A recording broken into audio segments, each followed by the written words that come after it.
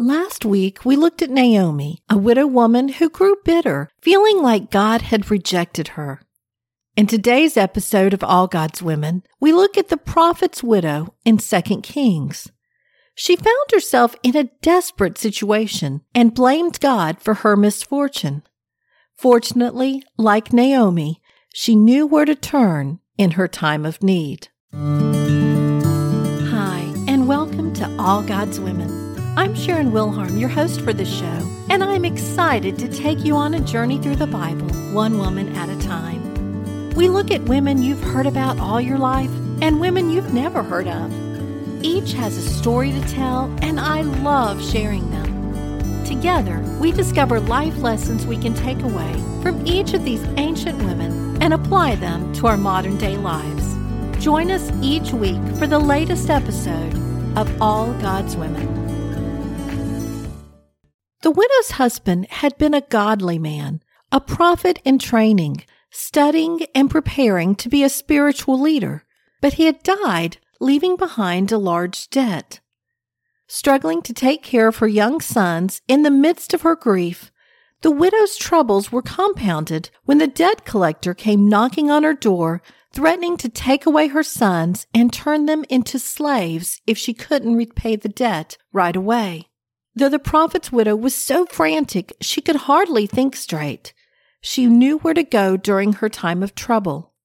The prophet's widow ran to Elisha in despair.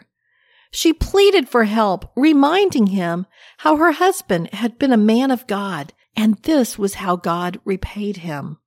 Rather than giving her money or offering to pay off the debt, Elisha asked how he could help her and what she had to offer. All she had in the house was a pot of oil, so he gave her specific instructions. Go get as many empty containers as you can borrow from your neighbors. Be sure to get plenty. Then once you've got them all, shut the door behind you and your sons and pour oil into each of the containers and set them aside as you fill them. Rather strange advice, but she didn't question him. Instead, she and her sons did as he told her. Her sons handed her jars. She filled each one, then they set them aside. When they filled up the last jar, the oil flow stopped. She went back to Elisha and asked him what to do with all the oil. He told her to sell it to pay off her debt, then they could live off of what was left over. I love this story because of all its many layers. First, this woman's husband had dedicated his life to service to God, training with Elisha and learning all he could about the Lord. But a life of ministry, especially in the early years, does not provide much financially. It's a life of trusting that God will provide. At some point, however, the woman's husband had run into financial difficulties and had taken out a loan. He went into debt to provide for his family, assuming that once he was done with his training, he'd be able to pay it off. But life doesn't always turn out as expected, and this man of God died unexpectedly. Instead of providing for his family, he left them in a worse situation than they would have been. His wife could have just cursed God, but she didn't.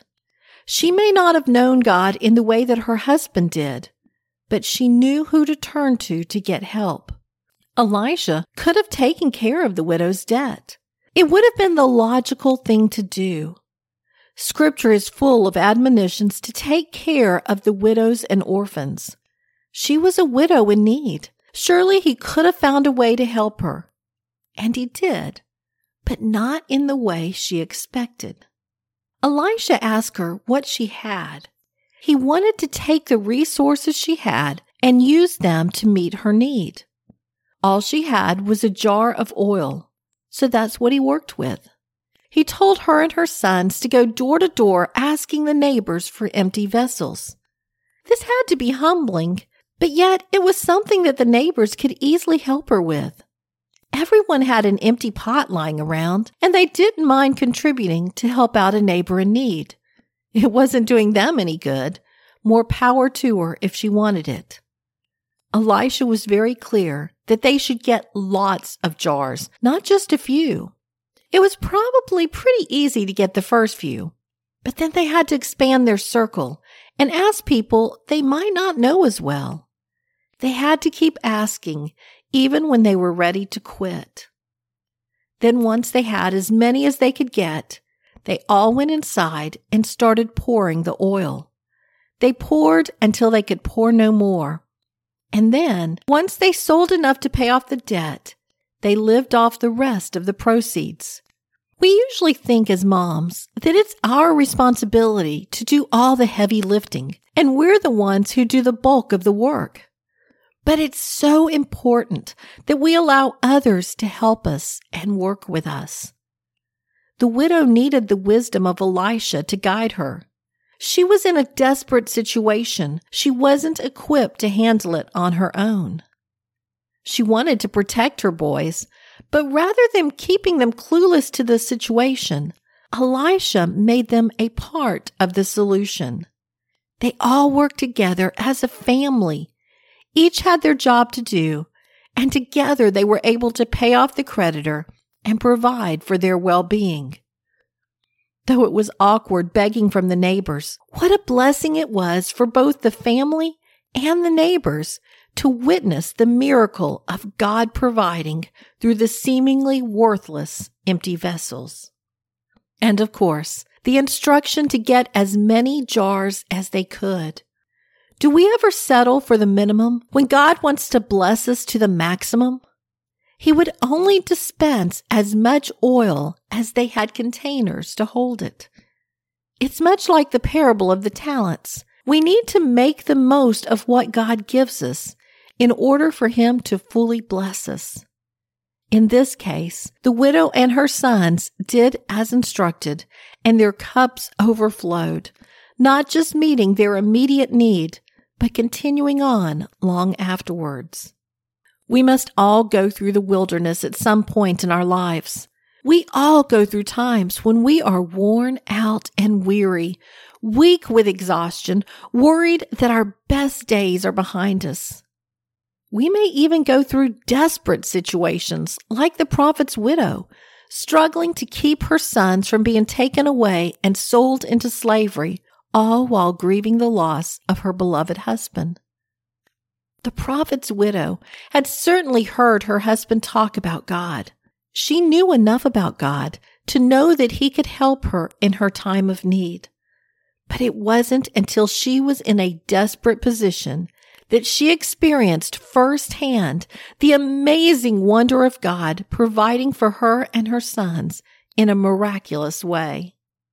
If you're feeling worn out and weary today, overwhelmed by the circumstances surrounding you, know that God places us in these situations in order to draw us nearer to Him and to reveal Himself in a more personal way.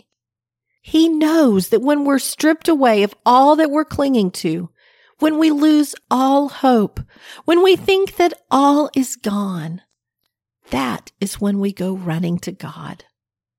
Joshua 1:9 assures us, "Have I not commanded you? Be strong and courageous. Do not be afraid. Do not be discouraged, for the Lord your God will be with you wherever you go." Though we may feel alone, we are never forsaken. God is with us wherever we may be. Lord God, thank you for the wilderness experiences. Lord, you know how much we hate going through difficult times. You know how horrible grief is and the effects that the loss of a loved one has on our lives. But thank you for never abandoning us, never leaving us on our own. Thank you for always being by our side, guiding us through our darkest days. Thank you for the blessings you provide for us in ways that we could have never expected. Forgive us for those times that we get caught up in our fear and we lose faith.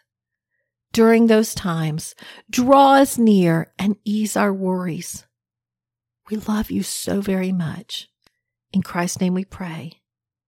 Amen. That concludes today's episode of All God's Women. Tune in next week when we look at another worn out and weary woman, the widow of Nain. Remember, this month is a 5-week Bible study of worn out and weary women in the Bible.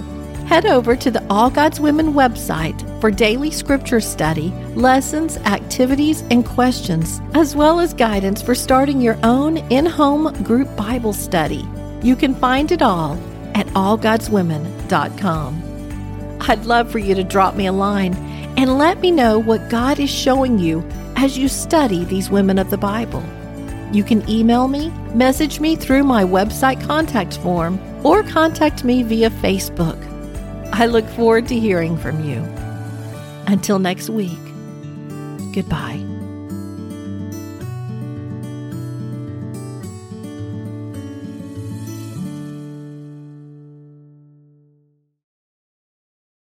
If you enjoy listening to All God's Women podcast and radio show, you're going to love my brand new Women of Prayer Bible study.